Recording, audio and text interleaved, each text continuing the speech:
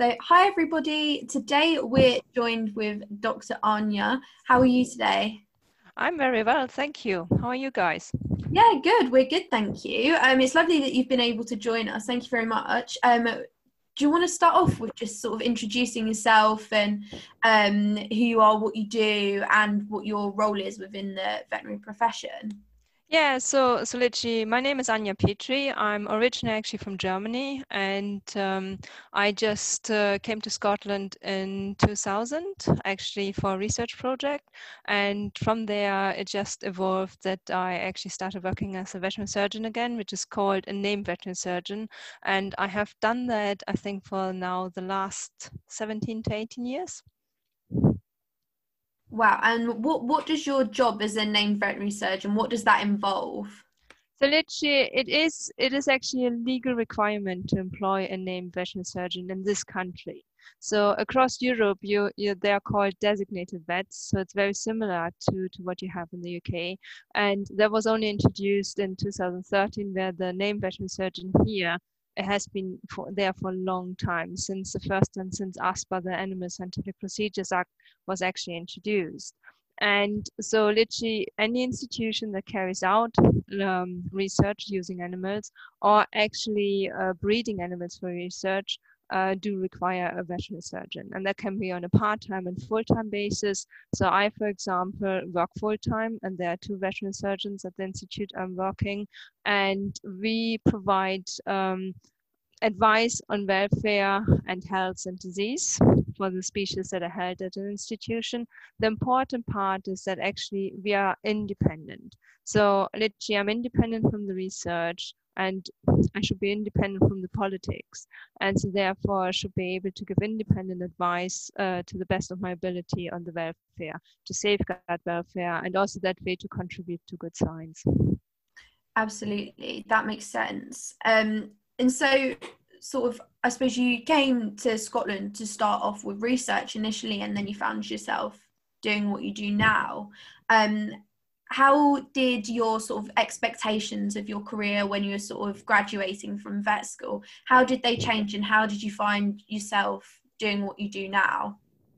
Okay, so literally, my expectation changed a lot, and I was rather disappointed when I started working as a veterinary surgeon.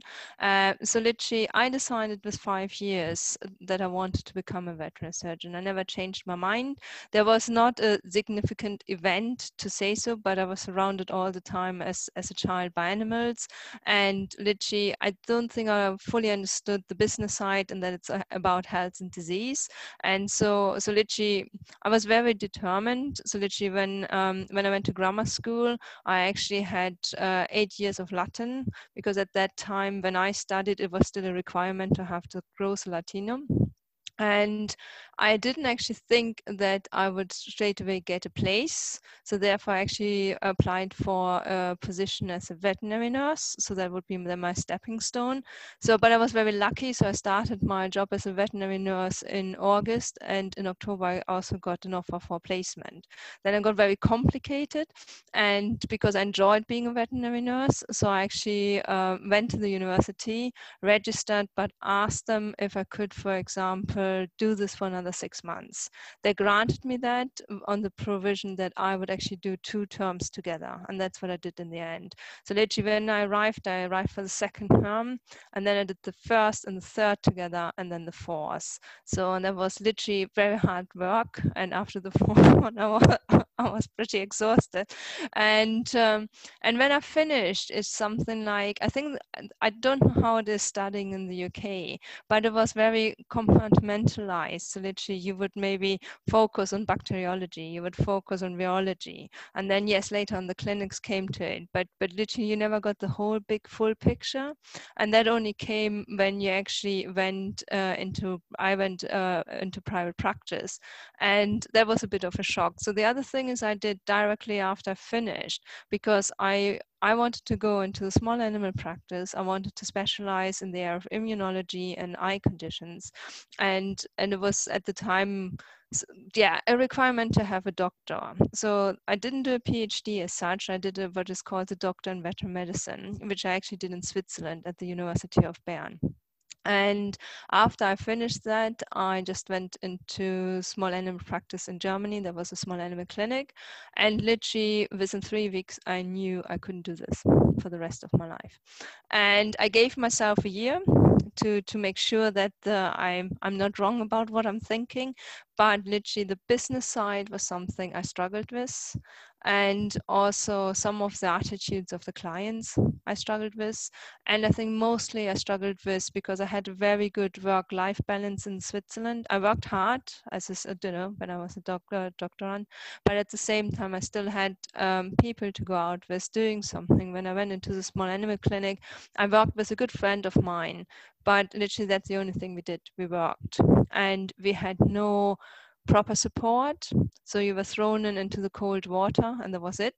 And you just had to deal with the situation. You learn a lot, but it was quite stressful. And when I compared with what I had in Switzerland to what I had suddenly now, I just decided that that's not what I wanted for the rest of my life. And then I was actually quite lost. I didn't know what I wanted, except that I had realized I was interested in welfare. And when I was in Switzerland, similar to the job I do now, there was a veterinary surgeon employed looking after, I worked in the biology department. They had like sheep herds and goat herds. And I helped them to with the herd management and so on, because I just enjoyed it. And so I was looking for something like this, but at the time that wasn't really available in Germany. And so I went back to the default position of going back into a research project. And that is how I came to the University of Aberdeen, where I had applied for a post and got the post. And from there, I enjoyed the research side because I do enjoy finding solutions to problems. But after a while, it was very clear that my heart was set being a veterinary surgeon. And when the university actually offered me to do this NVS post on a part-time basis, I accepted it.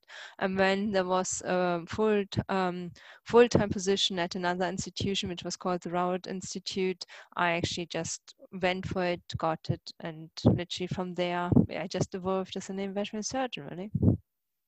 Wow, that's brilliant. I suppose something we're really passionate about is speaking about the different types of careers that are available, because as you say, when you're studying veterinary medicine, you have to make a lot of sacrifices. So like for you had to do those few months and few terms of really intense sort of education. You moved to Switzerland, and then to sort of go into the job that you'd always wanted to do, and you kind of thought, oh, I'm not sure if this is for me. That must have been quite worrying. So I think it's good that you sort of spoken about that, and we can share that so people can realize, okay, if I do graduate and I don't like working clinic or in practice, like there are other options. So what does normal day-to-day work look like for you now, and how does that differ from clinical practice? Perhaps is there more flexibility? Like how does it differ? So there are a lot of different things. The one thing I have to say is whatever I say about my role as an NVS doesn't mean that is how the role of the NVS is in another institution. So there's not really a standard. It really depends. Each NVS has the core responsibilities as laid out under the Animal Scientific Procedures Act. And literally, we have our own code of conduct almost with our CVS. But in addition to that, quite often you will have other responsibilities. And so I can only talk for myself. And the thing is, like, so I actually work for two institutions. I'm one of two NVSs at one institute, and the other one I actually provide a consultancy service. So I do the same job again, it's just with different species. And what is interesting with the species, for example, is that each species you need to know a lot, the in and outs. It's not just the health and the disease, it's also the behavior. And literally how you can motivate them, and important is how you can train them, because quite often we are involved with the education and also the training of people, so how they get the best out of an animal on a positive reward basis. The other thing is I don't work alone. There's a whole little army of named people, and we literally all work together in a team. We all have, so mine is more an advisory role, but I have a legal responsibility in relation to rehoming laboratory animals, which I do. I have done quite a number of different species over the year, which then found a home. And but for example, there's another named rule, the named animal welfare and care officer. These people actually have a legal responsibility in relation to the welfare. So we all work together. There's like the law as it stands is quite interlinked. So there's not just one person responsible. So it almost forces us to work on a team. Otherwise, it doesn't work. And so literally there's a lot of teamwork.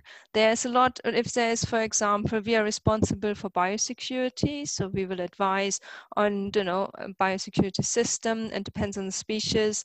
It could be rodents, or if it's in another facility, it could be maybe even, don't know, sheep. In the very distant past, I've worked with sheep, and you just can you can create almost like herd management for that species. And in addition to that, then you actually help with specific research projects. Depending on the research projects, on what is actually done to the animals, we call it regulated procedures. What regulated procedures are carried out, then we look how we can, if there is any suffering, just because an animal is used in research doesn't automatically mean it suffers. But if there is suffering, my role is how I can minimize it. So with, you know, provide with pain relief, with, you know, quite often tender love and care, so supportive mechanisms, and that is what we do. We also do because again, because these research projects are very defined, and they are covered what we call a project license, where the costs and the benefits are discussed. So the benefits to the science as well as the cost to the animal, and it also discusses what is exactly done, what potentially would be the suffering, what we call adverse effects, and their limitations. So this is where like the NACPOs and the vets come in. Quite often we create like welfare assessment sheets, so that we safeguard the welfare, and that they literally, the animal stays within the authority of what was granted on that license. And a lot of them, and it's so that I do a lot of, so literally there's a lot of, I wouldn't say admin work, but I do a lot sitting in front of a computer.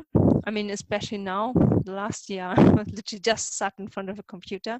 And, but in general, otherwise you would have a lot of people interaction, a lot of meetings. You go into the units or wherever the animals are, you inspect them, and you literally speak to the people. You do something similar to what a veterinary surgeon in private practice would do with regards to examination or sometimes investigation.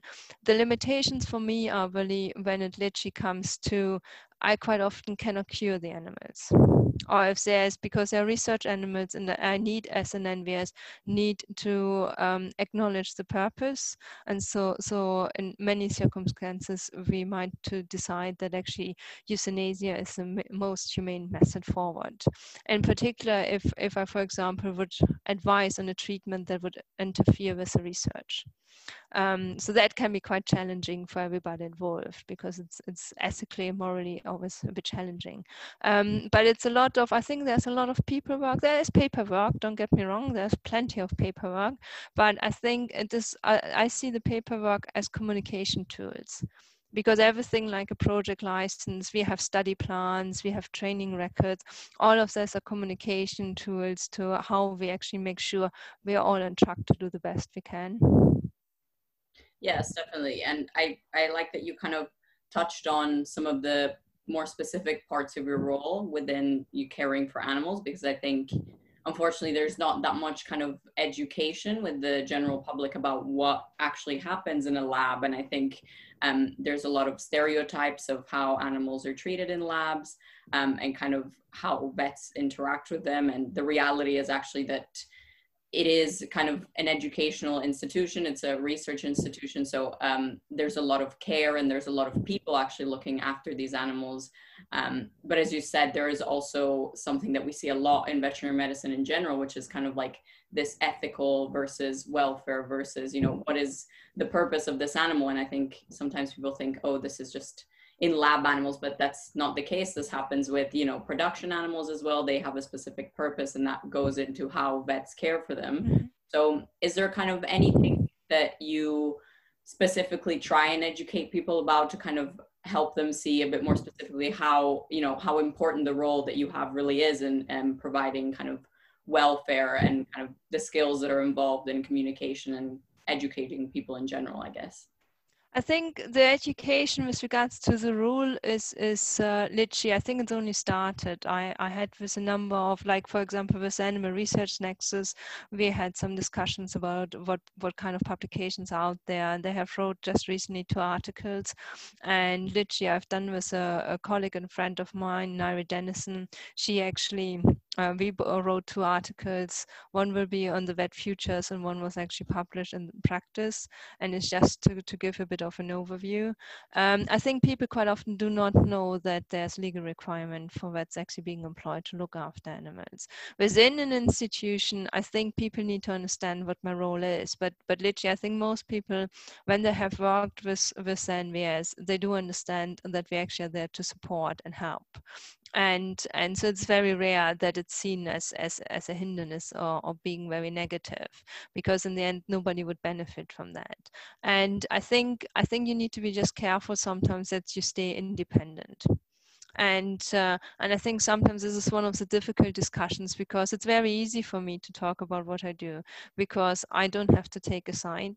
I will not judge the science, but I don't have to promote or defend it. And whereas it's different for the researcher, for example, it's a much harder job for them to do than it's for me. So the internal, I think what is important is like the veterinary surgeon. My experience is that it's actually seen as a quite senior position and well recognized, and that one of the literally the NACWOs, which actually it's normally held by an animal technician, they sometimes I think deserve more respect than they always get. And I think I see my role, for example, that I really try to educate people on that. We are a team of named people. There's a training officer, information officer, and we all have that role, and we need to educate people that we all have our part to play. And literally without, if I would really just rely on myself, I would not do the same excellent work than if I would have the NACWOs, because they are the real experts. If you think about animals that are prey animals, they see them every day. They deal with them every day. If they just suddenly pick up the phone and say, Anya, that doesn't look right today. If I go in, I will not find anything. If I look at a mouse that is just slightly off, then it will just pretend it's fine. And it will only show and be honest when I'm gone, and when the person is there that cares for it every day. And I think therefore it is absolutely vital and important to recognize the good work the technicians do, as well as the NACWOs, and that is where I think a lot of the education comes in. From a public point of view, I don't think people really are aware of that. And we have started changing that. So some of the universities, actually we have also sent technicians to schools to talk about this topic. So it's coming. It's changing, but it's very slow.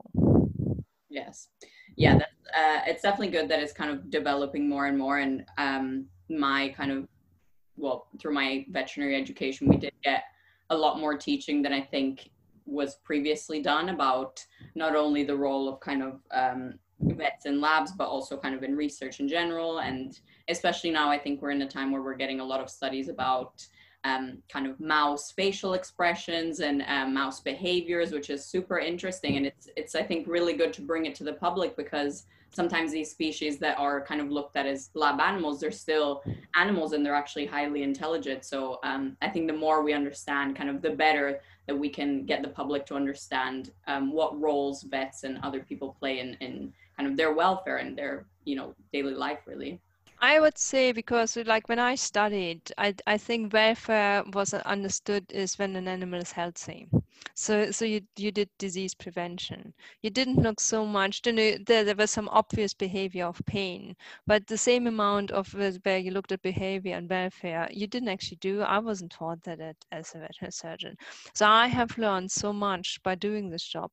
From each species I work with, I have learned so much and appreciate how to actually understand understand them. And I think this is why I think the veterinary profession would be great if we would just share all this information, because then we can actually help our patients, whatever patient it is, much more. And I think the behavior patterns and literally how we do best welfare scoring, I think that is something where we need to just all ship together to do the best we can. But I have not had a day when I didn't learn something. I mean, that is what I really like about it. It's never boring.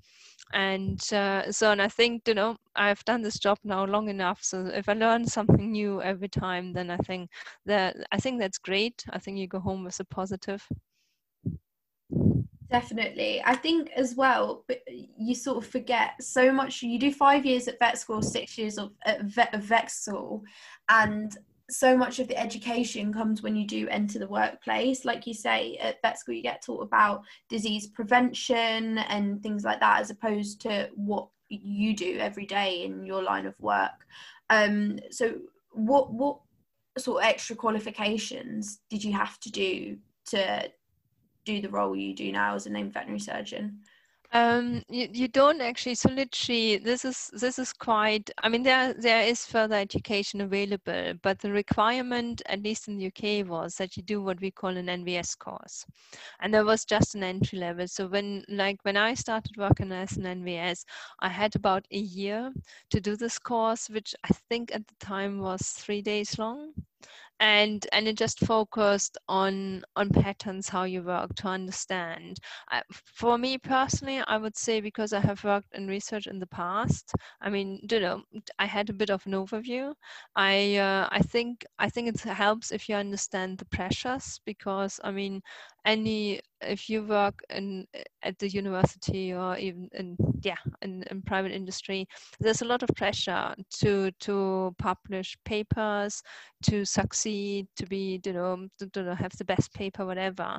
And there are also time constraints and financial constraints. So it does help you if you understand that side and see how you can embrace people to push the 3 Rs forward. I personally have done the certificate, which actually I would recommend to anybody who wants to do this kind of job, because when I did the certificate, it just gave me a very good background, a really good baseline, and I really enjoyed it. There are a lot of things I assumed I knew, but when I then actually had to do it, and especially because you have so many different species you look at, that it actually helped me a lot to actually also feel more comfortable and confident in doing my job. And so the other thing you can do is a diploma. In the very distant past, UK had its own diploma, but you can't do that any longer, or it's not offered. But you can do either the American, or most people would do the European diploma. I have not done it because I wanted to do it straight after the certificate, and then my husband decided to change career, and he had to study for 3 years, and I don't think it would have worked very well if we would have both studied. I'm still interested from the point of view, I think I would actually have most of the requirements actually from a point of view, because if you have published papers and if you have X, Y, and Z, you might actually be able to have worked for so many years. You might have just to sit an exam, and that's it. So you wouldn't have to do all the hard studying anymore. But I do think it's very useful. I think what I think is very important for me, because this is something what I see in Europe, is there's a high push for having highly qualified veterinary surgeons. So they all should have a diploma. Not if I have a diploma, does not tell anything if I'm a good veterinary surgeon or not. And I think this is quite important. I think we need to be open-minded. If people want to thrive in that direction, then I think it's good and we need to support it. But we should not disrespect or disregard people who don't want to do that. It has nothing to do about the knowledge. It has nothing to do about the skill and abilities. I think that is something, I think a diploma is about how much money you can earn. So if I would apply, for example, for a different job and I have a diploma, most likely my grade would be slightly different from what I have now. But I think that is something we do need to think into context, and I wouldn't like to judge anybody who's not interested doing one, because I have met so many really proactive, enthusiastic NVSs who do a fantastic job and they don't have one. And it would be a shame if they would be recognized for that. Definitely. I think that's something that we see a lot in the veterinary profession, that sometimes there are certain limitations that are purely just to do with what have you studied, what certificate have you done, how advanced are you, which I think sometimes does limit people who are just very keen and maybe come from a different background. But I think hopefully it will change a little bit and more people will have access to kind of a more varied number of careers. But you mentioned previously about kind of what drives you and your kind of daily life in kind of this role. Is there something that you find really, really makes you, you know, passionate about what you do every day and drives you to kind of keep going and putting in your all in this quite, I think, complex environment that you work in? I think I'm just driven by change. I think the ultimate goal would be literally that we don't have to use animals in research. So that is something which I think, if you think about the 3 R's, and people are maybe not that familiar with it, but they stand for replacement, reduction, and refinement.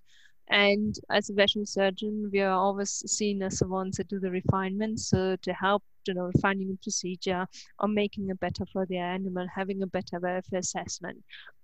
But we also, if you look actually at the guidance note and our responsibilities, we also have a responsibility to the other 2 R's that is not always recognized, and I'm very passionate about that. I think that is what gets me up every morning, making a difference. It's like, I think any animal that is used, if you use an animal research, if you eat an animal, whatever, I think we owe them respect and we owe them care.